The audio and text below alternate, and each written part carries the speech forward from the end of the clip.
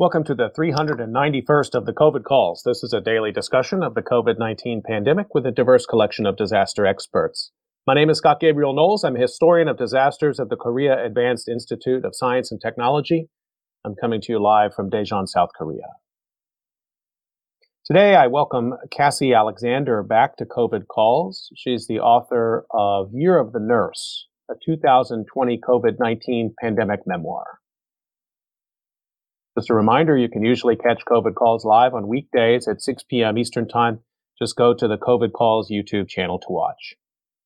You can hear COVID Calls anytime, recorded as podcasts on Spotify, iTunes, Podbean, or anywhere you get podcasts.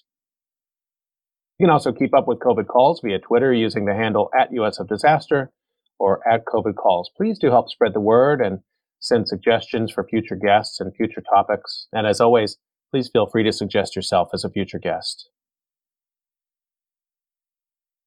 As of today, December 20th, 2021, there are 5,359,427 deaths from COVID-19 globally. That's according to the Johns Hopkins University Coronavirus Resource Center. I've been reading an obituary or a story of advocacy for those impacted by the pandemic. I'd like to continue that now.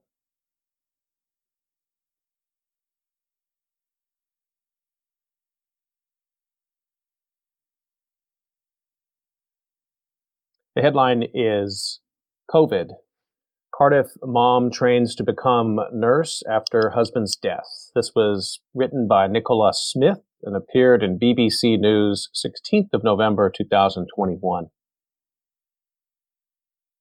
Rachel Ohene Eje's husband, Eric, age 46, died in April of 2021 after 7 weeks in intensive care at University Hospital of Wales, Cardiff.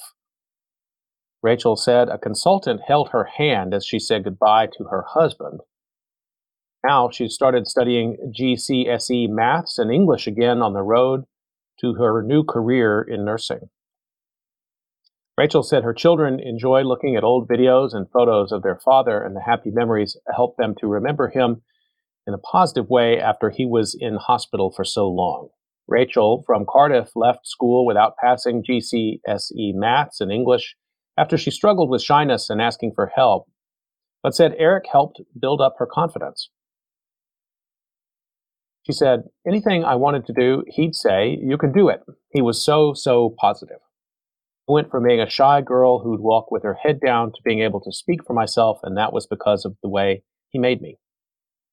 Eric tested positive for COVID in February this year and was admitted to UHW in Cardiff, but died almost 2 months later. I've got nothing but praise for every single member of staff who took the time to call me to give me the information I asked for or needed, she said. They were just amazing. For the first time since Eric's death, Rachel has spoken to Dr. Nick Stallard, the consultant who held her hand as she went to her husband's bedside for the final time. She told him, I don't know if you realize, but your presence and your compassion and everything you and your staff did for myself and Eric, I was so amazingly grateful to you all. The way you spoke to me, how you held my hand. It meant so much to me and helped me with my grieving. Because of everything you all did, I've decided to start college, and so I'm doing a pre-access to nursing course. I'd like to give back to families what you did for us. Dr. Stallard told her, you've made an amazing decision to go into nursing. That's fantastic news. I'm sure once you've finished your degree, we'd welcome you with open arms. I'm sure if Eric was here, he would be clapping his hands at you making that decision. Rachel started her courses in math and English in September and hopes to one day work in intensive care. The headline is Cardiff Mom Trains to Become Nurse After Husband's Death.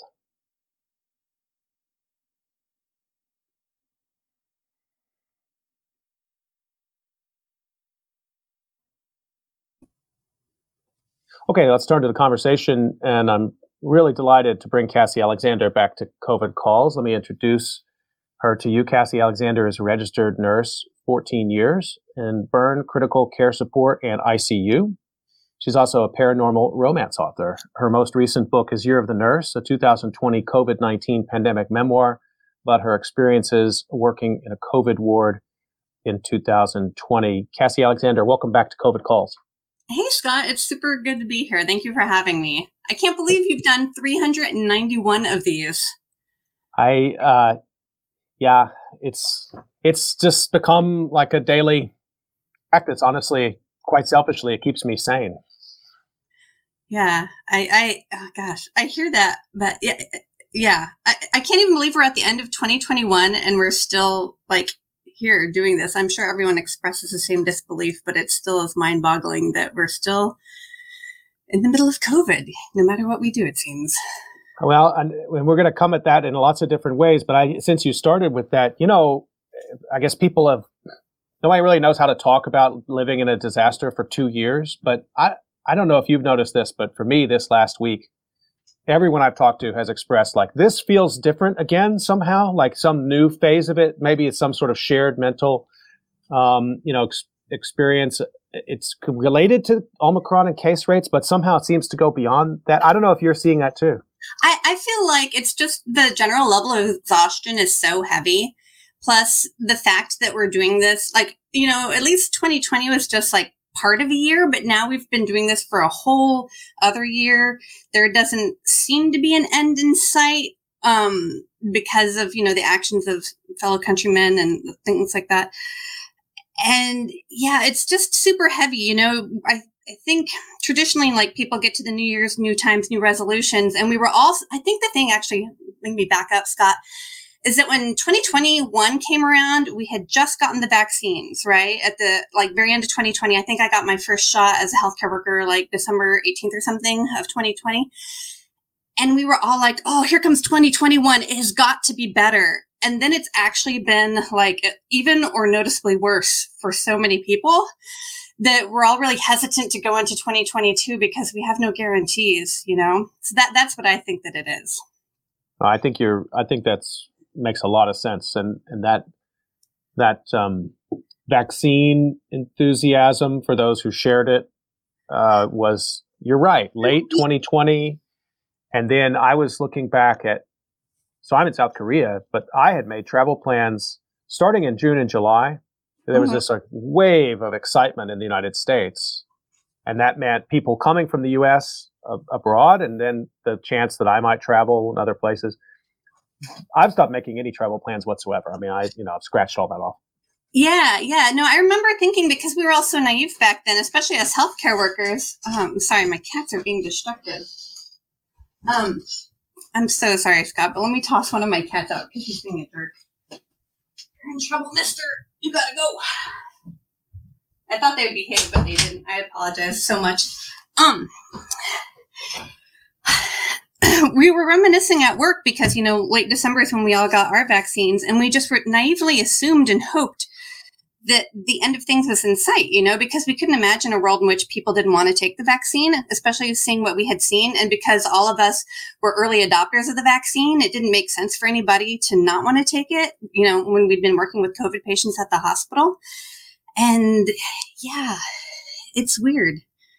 It's just a really weird vibe, but we were all reminiscing about that this past weekend at work because this is the same time that we had the vaccine last year, and we're still treading water. So just one piece of housekeeping I should do at the top, and I had you on July 6th, but I want to ask you the same question I asked you then, which is just where are you calling from and how are things looking there? Hey, so I live in Oakland. I work in a hospital in the Bay Area. I'm in an ICU. We actually, when I left, we had, I think, 12 COVID patients housewide, which isn't that bad. When we were really bad last year, we got up to 40. But we can just see it kind of creeping up and up. And the thing is you see those COVID patients on the other floor, but when you're in the ICU, you know that you're going to be where they end up, And then sometimes you get the temptation where you scan the board and you're like, oh, you're in your 30s and your 40s and you have COVID. That means that you're unvaccinated, basically. So that we're almost guaranteed an ICU trip, it feels like. So the numbers I was looking at, for California, you're still much better than so many other places. I cannot complain. Yeah, I want to be honest about that. I know there's Ohio's getting slaughtered right now. They just brought in the National Guard to help with their hospitals. Right. There's so many more places who are worse off. Have the numbers been increasing there in California, or is it a different pandemic story than what you're describing, like Ohio, for example? I think the good thing about the Bay Area is our vaccination rate is very high. Like in San Francisco, you have to show proof of vaccination to get indoors for literally anything. And then everybody's relatively good about masking, even outdoors. So I think we're just kind of taking care of each other in a way that, unfortunately, not all parts of our state are, or maybe not all the rest of the states in the United States are. So a lot of things happen. Yeah, a lot has happened since we last talked. For you, I mean, your book was just out then, and it's gotten very well deserved. It's gotten a lot of attention, and in fact, Ed Yong, who I had on COVID calls last year, and hope to have him early next year. Again, he wrote one of his extraordinary pieces, and I'm just going to quote a couple lines from it because you're in the lead. He talks about you. What strange praise to be. Well, and it's really, well, let me just read it because it's really, you come through it really strongly in a great way. He says, last December at the height of the winter surge, she, which is you, Cassie Alexander, cared for a patient who had caught the coronavirus after being pressured into the Thanksgiving dinner. Their lungs were so ruined that only a hand-pumped ventilation bag could supply enough oxygen. Alexander squeezed the bag every 2 seconds for 40 minutes straight to give the family time to say goodbye. Her hands cramped and blistered as the family screamed and prayed. When one of them said that a miracle might happen, Alexander found herself thinking, I am the miracle. I'm the only person keeping your loved one alive. So that's the lead of this piece that Ed Yong published in November 16th issue of The Atlantic. What was it like to talk to Ed and to be a source for this piece? I mean, I think it hopefully thrust your work and your narrative into the limelight. It did get my book some nice attention, but more importantly than getting my book attention, I think that it helped explain how come nurses are so exhausted and how we're all mentally traumatized from the work that we've been having to do this whole time. So, yeah, I mean, personally, talking to Ed Yong was kind of a fangirl moment because he's been so influential and instrumental in explaining COVID to the masses with his work in The Atlantic, and his Pulitzer Prize for his COVID journalism was extremely well deserved. But actually talking to him about things, I think I cried on the phone with him twice. And it was, in hindsight, I was like, oh my gosh, I'm way too much. But I wanted him to understand what it felt like to be there, living those moments.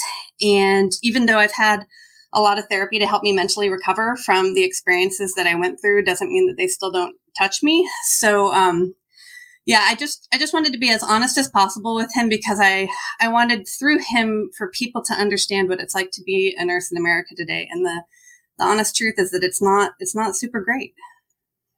Oh, I wanted to ask you about that because when you're writing and you know, when you wrote You're the Nurse, when you're in control of the narrative, it's a complicated narrative in lots of great ways, and people should read it if you haven't read the book. But because it's got blog posts, it's got social media feed, it's got diary entries, and then it's got narration. I mean, you're operating at a lot of different levels. But when you talk to a journalist, even one as honest and capable as Ed Yong, there's a vulnerability there, isn't there?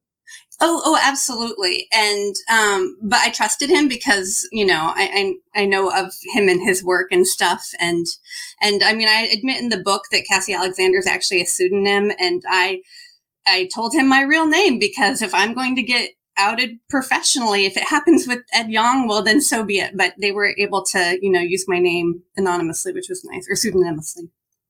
So just to come back to that story that he told, you know, reflecting back on that moment and talking about it with him, how does it feel to, I don't know how else to say this. I mean, you're not telling it. It's not a set piece, but at this point, it's a complete story. It's one of those things, you know, that people in the future will pull and they'll say, well, what was 2021 like? What was 2020 like? They'll pull back and that'll be one of those.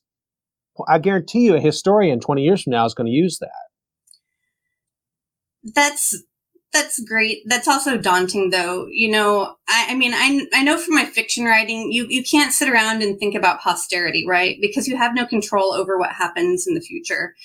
And to think you do, as a writer is impossibly naive. You know, like there's great books that flop every year, fiction books and probably nonfiction books as well. And then there's books that, maybe don't deserve to succeed, but they strike some moment in the zeitgeist and they get pulled up by the waves. So all I endeavored to do in that book was just be as honest as possible, because that's what I needed to like kind of do an incision and drainage on the wound in my soul, my brain, basically, to kind of get out everything that was in there that was poisoning me. And so that moment in particular, the reason I spoke with him about it is because the type of therapy that I did to help recover, for people who haven't read my book, I actually, in April of this past year, I experienced suicidal ideation kind of at work, and I started crying. I basically told my best friends, it's ironic that I'm at work trying to keep people alive when I want to die. And so I told my best friends called my husband. I came home from work and I cried for 3 weeks and I got a lot of therapy. And my therapist luckily was able to do EMDR therapy with me, which is the type of therapy they do for combat vets.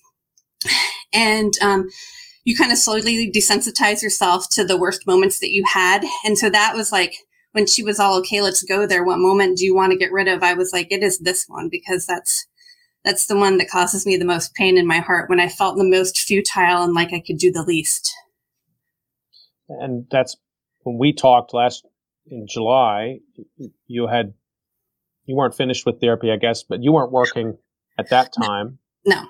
But you were thinking about it. I mean, you were preparing and thinking about heading back to work. Yeah. I've actually been back at work for since the beginning of November now. Okay. So, yeah. What did you do to prepare yourself to go back? I prayed. I prayed and I took benzos. I was joking with a friend at work the other day that like the 3 A's of being a nurse none of your listeners should be listening to me right now. They're like Aleve, Ativan, and Ambien. But I was very nervous, and I told my husband I may not be able to do this, but first I was nervous because I was embarrassed to have had a mental health condition, because that's like, just something that not everybody is nice about. But I also knew that I suck at lying. And so I decided that I was just going to be bluntly honest with everybody at work. When they were like, where were you? I'd be like, I had PTSD, And everybody was really nice to me, and they all understood. And in hindsight, I should have known that they would understand, because every nurse in America has PTSD right now, right? We're all in the same pot of boiling water. We're all parboiled at this point. So, and what happened then, Scott, which makes me sad, but also heartens me, is that a lot of my coworkers came to me and they're like, I also have these feelings. What do I do with them? How can I get help? How did things work for you? That sort of thing. And so, it's one of the reasons why I've been talking so much about my experiences, is kind of remove some of the stigma around mental health issues in nursing, because even before COVID, female nurses had a twice as high suicide rate as the normal female population in America. And that was pre-COVID. Nobody's done the math since then. So I feel like there was vast untreated mental health in the profession prior to COVID. And I know that COVID hasn't helped it. And I want as many people to know that that hopefully that help is available for them, and that they should be reaching it for, around like, becoming an alcoholic, or going home and like yelling at their kids, or like being haunted by nightmares, or being irrationally angry at small things that you can't control, just all these sorts of things. I just want to follow up on the cultural for that. So like, go back to your training as a nurse. What was it like at that time? It was like a sort of a mandatory segment offering this kind of like, be sure to reach out for help if you need it, or is it more? No, we all like, that's the shitty thing about nursing, right? Is that, we're trained to be tough, and we're trained to take pride in how tough we are, to an insane and foolish degree.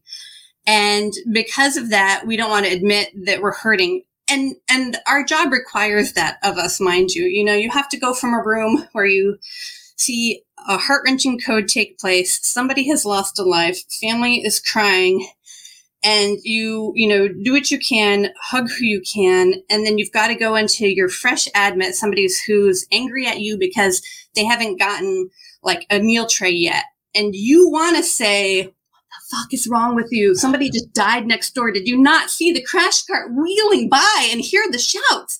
Yeah. But those but that's not, you can't do that to them. Their experience is individual to them in the hospital. And so you just have to compartmentalize because it's part of your job. But then eventually, you run out of space in your head for all the boxes.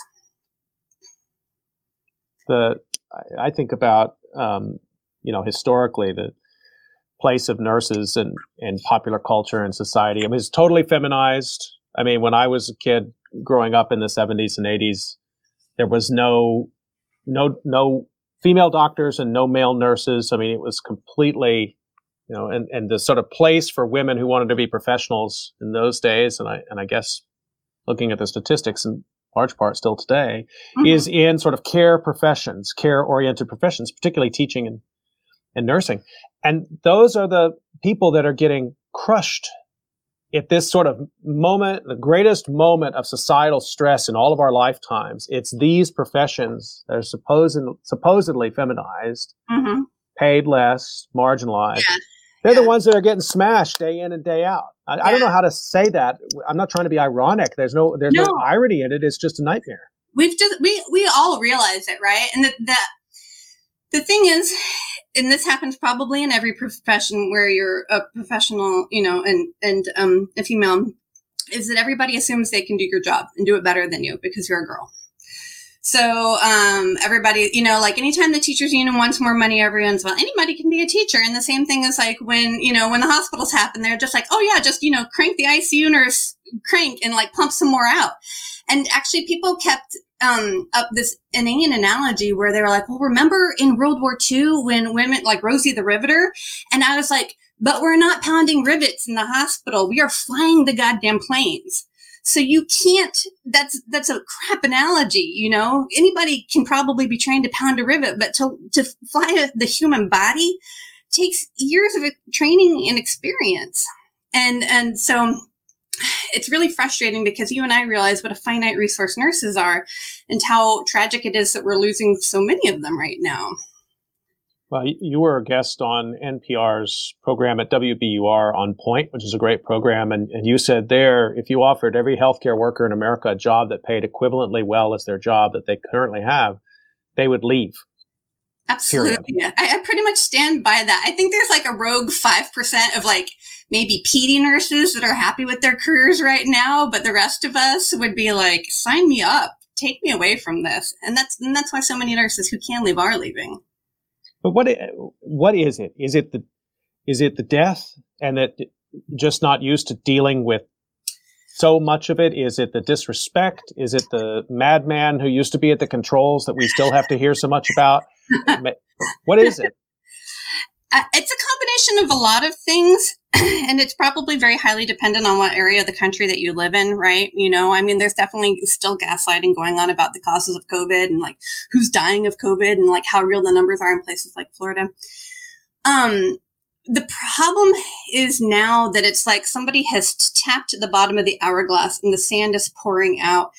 And I don't know how to stop that because so many people have left to save themselves. Everybody who could like be a stay-at-home mom or had a partner who had a good job or could finagle another career or go back to school to become like a CRNA or a nurse practitioner or retire early or get whatever elective surgery they can. I imagine ortho has been incredibly busy just based on the number of knee and hip replacements happening with coworkers at my hospital, because then you get like 3 to 4 months off to recover, and people just don't want to be at work, need the break and want to be away from bedside.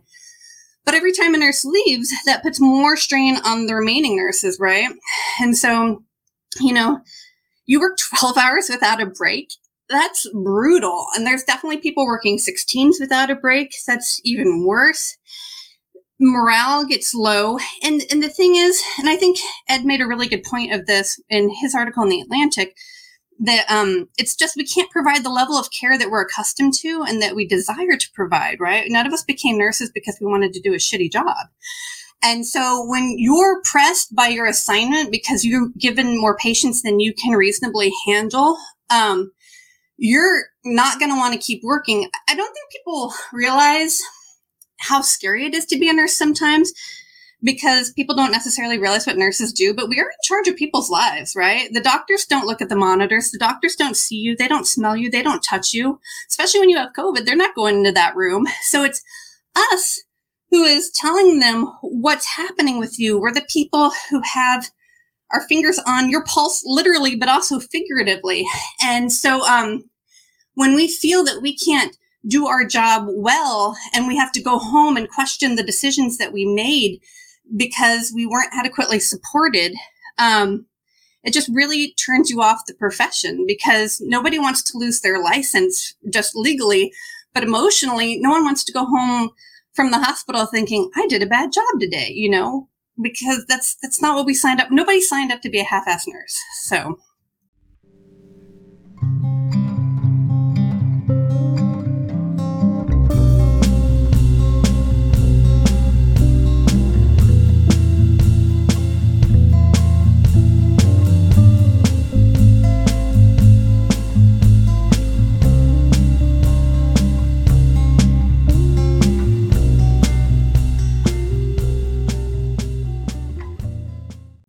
Just want to remind everybody that you're listening to COVID Calls, and I'm talking to Cassie Alexander today, the author of Year of the Nurse. And let me ask you also, Cassie, I meant to ask you earlier, just about the sort of physical preparation. We talked about the mental preparation, but physical preparation to return to the job in November. I can't begin to imagine a day in my life. The most strenuous thing I do is mute and unmute my microphone on COVID calls. So what did you have to do?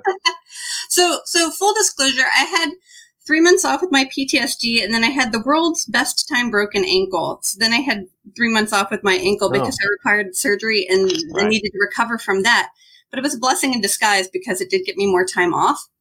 But the second my ankle became well enough, I had to start hopping on my rowing machine and start rowing, because if there's anything wrong with your body, being a nurse will tweak it. I was telling somebody the other day that, nursing is intellectually rigorous, emotionally exhausting, and physically laborious. And I think a lot of people, too, don't realize how much bending and squatting and lifting and pulling and pushing and turning and everything you have to do to, not all rooms have lifts. And even when you're just like reaching up to hang like your 20th, 30th IV bag of the day. And also too, not all of us are young. Like, I'm in my 40s and there's people who are bedside nurses in their 50s and even older. It's brutal on your body and it wears you down, and people get hurt a lot in nursing. It hovers that line between like white collar and blue collar work. I feel like physically it's a blue collar job for your body. So let's talk a little bit about the support that you've either been getting or not getting. And I think back to our previous conversation, you talked about how you got the title of your book, Year of the Nurse, that it had been decided the year before by one of the international nursing World Health Organization. World Health Organization. So you described, I've told this so many times, and you tell it, I should let you tell it, but you're in the break room and you look and there's a poster, it says Year of the Nurse, something like that? Yeah. The World Health Organization just designates this year as Year of the Nurse, and you're just in there like wanting to die, metaphorically and sometimes literally, and you're just like, fuck you. Somebody decided that like in the summer of 2019 or something? Yeah. It was to celebrate, I think, the 200th birthday of Florence Nightingale. I'm sure it made sense when they picked it, but it just wound up being like the height of irony to be seeing that in the break room every day. And I'm sure it was in break rooms all across America. So it's the Year of the Nurse. So how well have the professional organizations done? So very poorly. Gosh. Yeah. So the American Association of Critical Care Nurses, which is an organization that I belong to, recently put out an op-ed that was essentially, is it burnout or is it menopause? Which is just like, oh my God. Millions of nurses simultaneously have experienced menopause across America? Yeah, even as early as their 20s. Yeah, it's amazing how that happens. Extraordinary. So that's like, talk about being in a feminized profession. Like nobody rolls into Silicon Valley in like some think tank that's like had a bunch of bad stock moves and they're like, who here is low on testosterone? I was going to say, nobody does that. Everyone experiencing ED all at once. Yeah. Exactly. So it's just the height of, such bullshit. And then I was hopping back on my Twitter to make sure I got this one right too. In October, the American Association of Nurses, which is another professional organization that I actually forget if I belong to or not, they combined with Waterpik to like promote their shower heads. And they were just like, had a rough day at work? You should buy one of these shower heads. And they actually had some nurse influencers on Instagram and TikTok be all like, when I get home from work, this is the shower head I use. And all I could think of was like, what? Like, what is that? How is that a thing? And so they got ratioed so hard on Twitter, they deleted their tweet, and almost all those nurse influencers like canceled all their stuff. But there's enough echoes on the internet that's I could send you things from Instagram that people screenshot that's embarrassing for everyone involved, you know? And so to sum up, nobody cares. It's become farce. To sum up, and I think that part of the problem is nobody has a solution, right? You know, and that's kind of like nobody knows how to fix the problem. To some degree, nobody will admit that there's a problem with all the nurses leaving, but maybe we can talk about that in a second. But there's also not a good way to fix it that's cheap, or that doesn't require perhaps a national response. And so they just keep throwing like spaghetti at the wall, trying to see what sticks, but nothing ever will, because, you know, you want job satisfaction, you want adequate pay, you want safe working conditions. And until those things can be perpetually provided for us, we're going to leave. So there was something making the rounds in social media. It was, there's a physician who has a kind of, I guess he's on TikTok, but he does these things where he plays two characters. He just says something and then he's quite, I forget his name. Oncologist guy? Yeah. And he's funny. And he did one with Vivek Murthy, the Surgeon General. I saw that. Yeah. And I mean, this, I watched it. Maybe you'll appreciate it. I watched this, and the first thing I thought was, oh, I wonder if Cassie saw this, because it was like, because I think it came from the right place, and it's like it's the sort of Trump administration would have had something that nobody from no Surgeon General would have been allowed to do that. They would have disappeared them. But it was so, and with great respect for Vivek Murthy and the difficulty of his job, to me it was very tone deaf to say we just want everybody to feel supported and loved, and I'm like, where's the money? Exactly. Like how where's are they the time off? How are they actually going to do that? And I think that's part of the ongoing trauma that we're feeling, is that unless you go and, you know, admit that you have PTSD and sob for 3 weeks or get a hip replaced, you can't escape working at bedside. You know, if you need that money, you're trapped. And so, for them to just say, you know, have another resiliency training course, essentially, that doesn't do anyone any good. And I know we kind of talked, I'm going to segue because I know we talked a little bit about this in messages, but the need to replenish our ranks is so high right now, but there's no infrastructure for it. So like the state of New York recently said that they're going to provide 1,000 tuition for healthcare work for nurses, you know, but where are those nurses going to go to school? It doesn't do any good to pay tuition for people. Like student loans is not what's keeping people out of nursing, right? The nursing schools are getting more applications than they ever have before, oddly. I don't know why. But maybe because so many of us are talking about getting all the overtime on Twitter. But if there's no place for those people to actually go to school, then like, what's the point of that? And then recently, I think like 5 days ago or so, the state of Kentucky, their Democratic governor there said that by 2024, they're going to be down 16,000 nurses. And so he's trying to build some infrastructure now, and it's almost 2022, and it's probably going to take at least 2 years of school for nurses to be a nurse. And then once even if he magically whips up nursing school spaces for 16,000 people, and they all go through and they all graduate, and somehow they all get placements and they all get training, why the fuck would they stay in Kentucky? Like, what would be the point of that? You know, like, if you want to, assuming that the science doesn't get better, I do have hopes for this COVID pill that Pfizer's working on and stuff. But in a free market where nurses can move and be travelers, what we're seeing is they're going to places with better pay and better conditions, you know, or at least they're going to places with way better pay, and then they're cashing out. And so they're leaving rural areas or states that are harder hit or that people are less interested in living in, you know, out in the cold. And so unless they start chaining nurses to their state somehow, I don't understand how they think any of those nurses are going to stay locally. Well, let me ask you about that. I mean, is there a federal strategy for nursing workforce? I don't, not that I've ever heard of.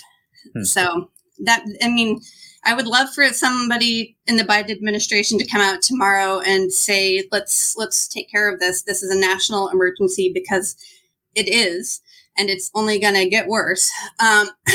But right now, there doesn't seem to be a plan, or even really an acknowledgement.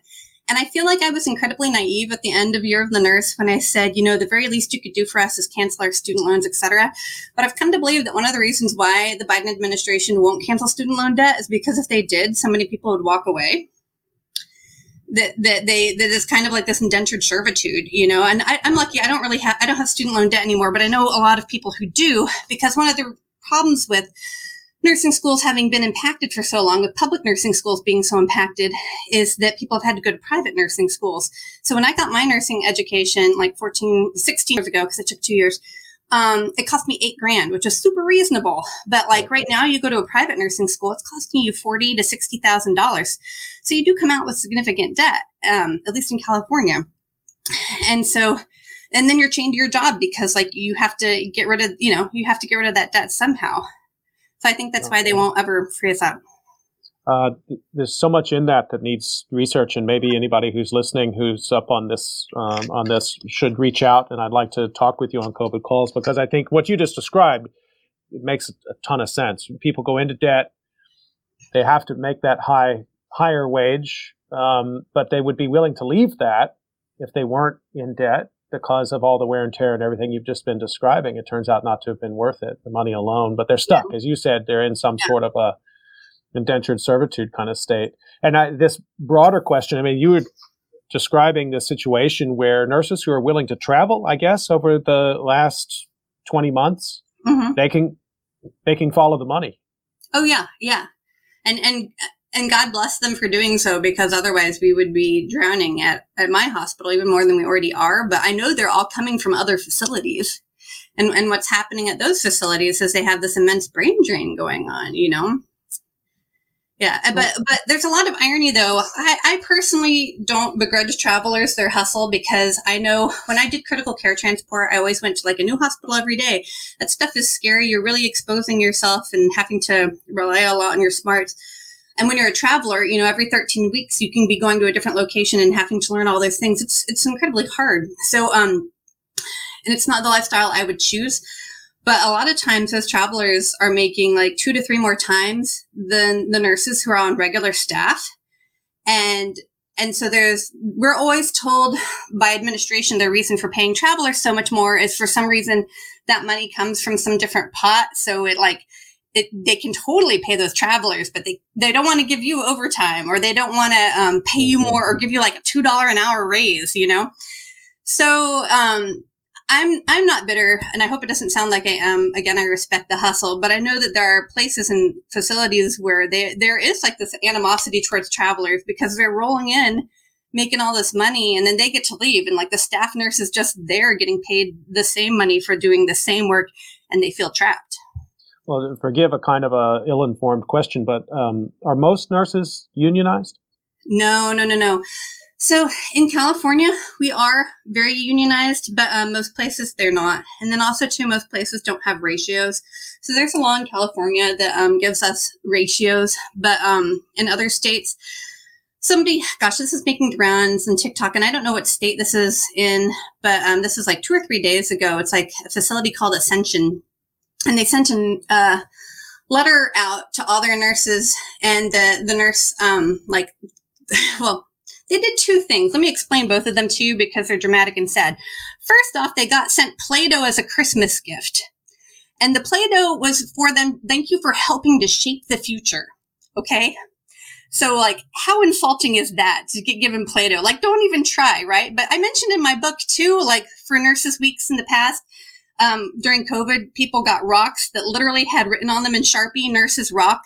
Like, I am not kidding about either of these things. These are Googleable events. But in addition to having gotten Play-Doh, those nurses also got a letter that in Med-Surg said they were going to go to 1 nurse to 7 patients. And I want all of your listeners to imagine trying to watch 7 toddlers who want to die simultaneously, like in a room full of plugs and outlets uncovered with forks in both of their hands. Like, how can you give good care at that level? You can't. And then, Scott, at the very bottom of this letter, she had circled up here because she was frustrated with the ratios. But if you scroll down and zoom in, they actually had the gall to suggest that nurses should form child care co-ops so that nurses who were off duty who had kids could watch the kids of other nurses so those nurses could go into the hospital and work more. Like, talk about being an effeminized profession. Because again, in Silicon Valley, does anybody say, oh, we got to tag team out childcare today to make sure we have enough coverage for the data servers? So I'm sorry, I shouldn't have had this soda. I'm such on a tear for you, but I also have a lot of strong feelings about what's going on right now because it's a mess. Well, I think that's once again, I mean, that's the importance of you speaking to the media, writing your book, getting the word out there. I guess I wonder, I mean, is there sort of a code of silence? I mean, is there sort of idea that nurses just have to, I mean, those kind of conversations happen within nursing. And so if you're tapped into nursing, you see it, but outside everyone, they want us to shut up because it's an unfixable problem. And it's really depressing to hear about. It's like, people get upset about like the homeless situation because they have empathy burnout, right? So they don't want to hear about our problems anymore. But unfortunately, our problems become your problems when you can't access the healthcare that you need because we've got 50 patients in a 20-bed emergency department. And we can't take any more people in for critical care. So, and then I think it's part of the go away, ladies. You're just complaining because you're a whiner. It's so much easier for people who supported Trump and who don't believe in COVID and think it's the flu to assume that we all are lying for some reason rather than to actually do anything about it, which is bizarre to me. But well, to be listening to you and thinking about moments that early in the pandemic felt really endearing, like the banging of the pots and pans in New York and the thank you notes and the you rock, and the pizza party and everything else. Nobody wants a pizza party in a hospital again. We're not third graders. It's not our birthday. But I'm sorry. Feels, I'm so mad. It's insulting, but it's also it just takes up time that should be spent on dollars and cents. I mean, it should really be spent on what is this worth? What should people be compensated for? And let's get to that. Yeah. Yeah. And I think having spoken, now that my book's gotten a slightly more attention given to it, thanks to like NPR and Ed and stuff, I'm getting more mail from nurses who are like, oh my gosh, I forgot how bad last year really was because you didn't have time to think about how bad it was in the moment. But they're like, oh my gosh, you threw me back to March 2020 when we didn't have gear and I had to close your book because it gave me a panic attack. And I'm glad that my book is affecting them, but I don't want it. I feel sorry that that's where they're going to and that it's giving them panic attacks. But at the same time, those feelings are so real and still in all of our hearts, and in just to think back that we could have handled this so much better and so much differently, and people could have respected the fact that we were risking our lives for a very long time without any vaccine on the horizon. Yeah, I guess the overarching theme of nurses leaving right now is, in addition to not wanting to kill anybody on accident because we're being forced to do more than we possibly can physically and intellectually, we're tired of being taken for granted. Mm-hmm. And I think we're just over that. If I can speak for all nursing as a whole, I think all of us are really tired of that. I just want to remind folks that you're listening to COVID Calls. I'm talking to Cassie Alexander, the author of Year of the Nurse. And with a few minutes left, Cassie, I want to shift gears a little bit. The holidays are here, as you said, sort of this whole year of COVID instead of just, 9 months for Americans of COVID. I noticed you've got some sort of holiday gear on. Our pajamas, it's a sweater that says "Slay the Patriarchy." Since this is my only holiday thing I think I've got on the books, Scott. Okay, I just made sure I wanted to highlight that, and I guess I wanted to. I mean, you're a writer. You write romance and fantasy novels, mm-hmm. and I wanted to ask you again, and I kind of asked you this last time, but I'm sort of curious again about the relationship between your work life, what happens there, and then what happens when you sit down to create worlds. What I enjoy about my fiction particularly is that it's a world that I can control and create entirely. And, since I write romances, I know it's going to have a happy ending because that's by definition what a romance is. It has a happy ending. And I think in a way, we were talking a little bit prior to this taping about stuff, Scott, and I think I figured out the answer to one of your questions is that, it was easy for me to be so honest when I wrote Year of the Nurse. This is going to sound weird, but listeners, hang with me. Because I'm so used to just writing sex scenes or whatever, I have worn down whatever filter I probably should have in place, as perhaps this podcast shows. And once you're like, oh God, the entire nation of Germany is going to read a sex scene of mine, you don't have any shame left. And that really helped me to expose myself in the Year of the Nurse. I was like, you want to see what it was like to be a nurse? Here you go. And so that's kind of like how I accessed the parts of me that needed to write that book, was by not being scared of talking about hard things and showing off deep truths. But I also think too that writing romance is very healing in a lot of ways, for the same reason that reading it is, and that's why it's such a fabulously popular genre, despite the fact that it's sneered on by so many, because again, it's feminized, so everybody thinks they're better than reading Danielle Steele, but she makes $1 bajillion. And because it brings joy to people, and joy is something that's sorely needed right now in this moment.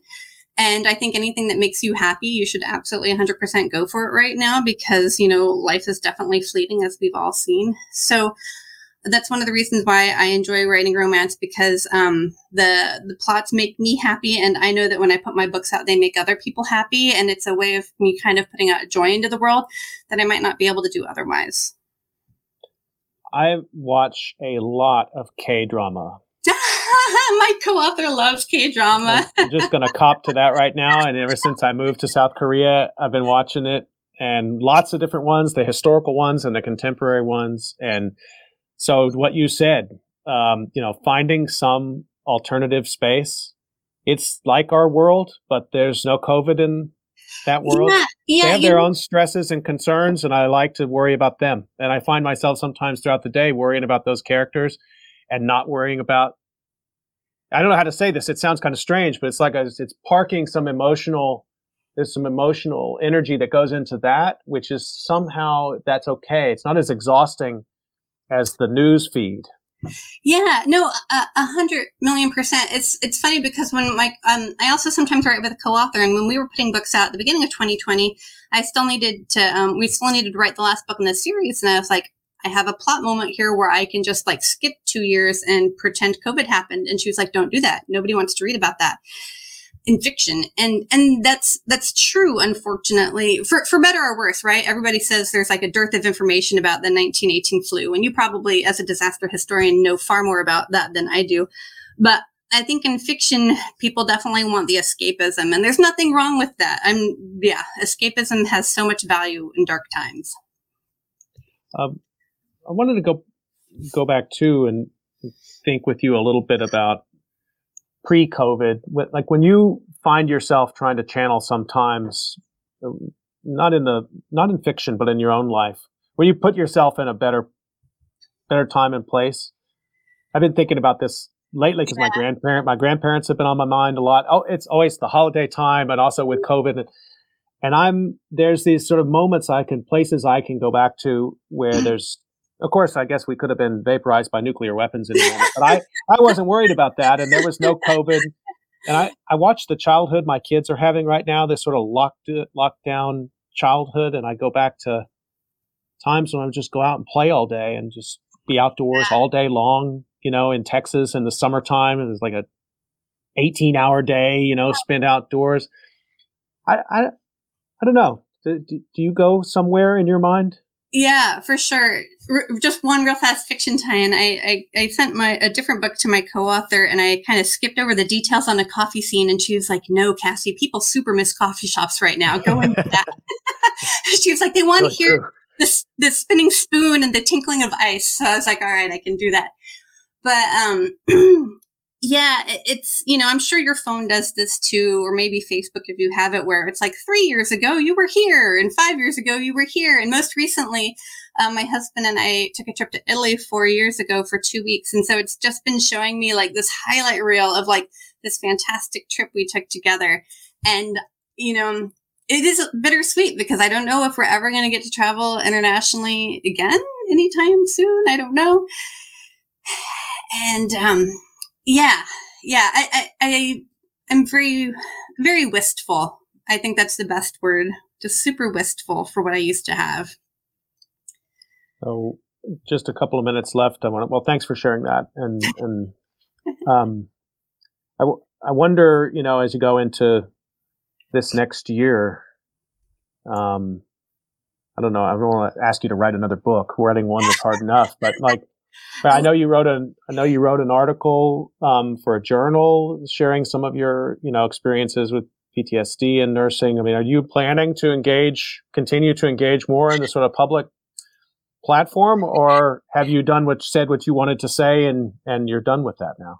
It's so tough because half of me wants to be done with it. Like I don't want to be the nurse who had PTSD because of COVID for forever, right? I don't want that to be my brand, right? I want like people to read my vampire and werewolf novels. I don't want them to like be all like, this is the depressed nurse who almost killed herself.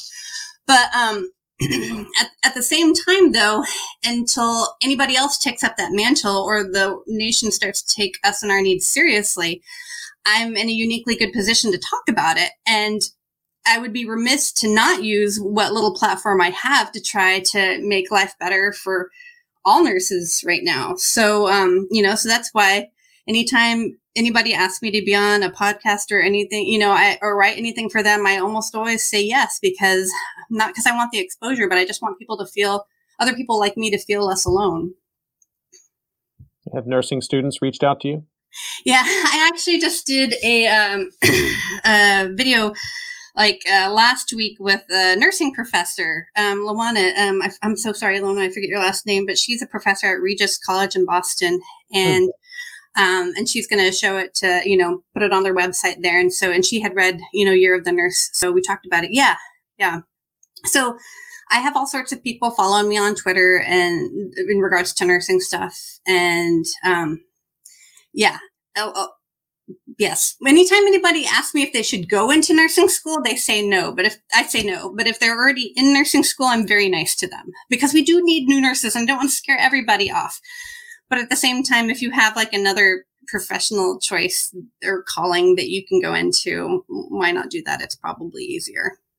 At the top of the program, I read the story from Wales of the woman who was there and the nurses cared for her, and her husband was in ICU for 2 months, and then she decided to become a nurse. And I didn't choose that because it was saccharine. I was curious what your reaction would be to it. It made me just think what the difference may be between the National Health Service in Britain and what's been happening in the U.S. I don't know how to account for it, but I wonder what you thought about that story. I thought it was incredibly sweet, and when I was a burn nurse, we would have sometimes our patients there for months while they were doing like really long recoveries from their injuries. They'd need multiple skin grafts, all sorts of physical therapy, and you really got to know them. And they often had a family member with them who was fantastic. And we would always say, like, go to nursing school. You have a calling for this. If you can help us with burn care, you can pretty much do anything. So, come and be like us. And unfortunately, it never took. So it's kind of sweet and bittersweet and sad to see that it did happen in this one case.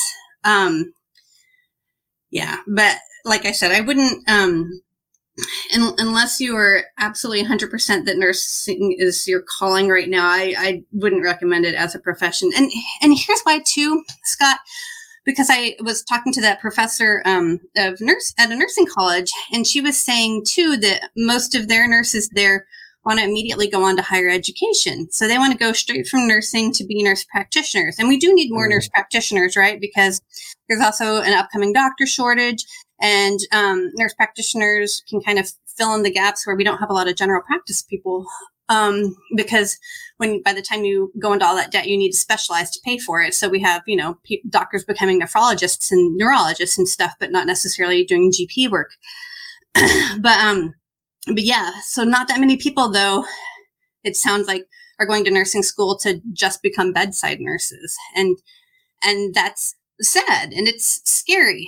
And then I'll toss this out there too, just because we're talking about profession things. I also have a fear that at some point in time, America is going to steal nurses from other countries. Mm-hmm. Because when I started off as a nurse, at least in California, so many of my coworkers were Filipino, and they were amazing. They are amazing. I have so many friends amongst my old coworkers. They're fantastic nurses, but they're just this brain drain. We just took all these nurses from their country. And so I fear that as our nursing deficit goes on and our wages go up, that if we ever do loosen our borders, and then we're just going to siphon off all the nurses from other places that need nurses. And while that's going to be profitable for them, it's not super fair from the country that they live in.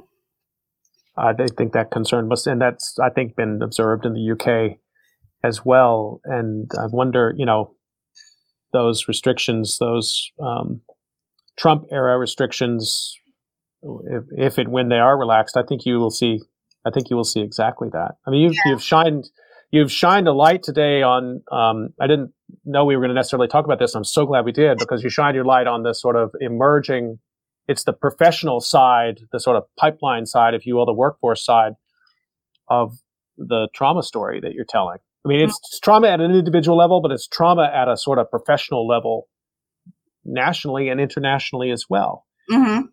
But I don't know, I don't know what more people need to see. This has been my thing for months now. What more do you need to see to know that every system is broken? I don't know, and here we are today, with Manchin standing in the way of that hugely important bill. I don't know.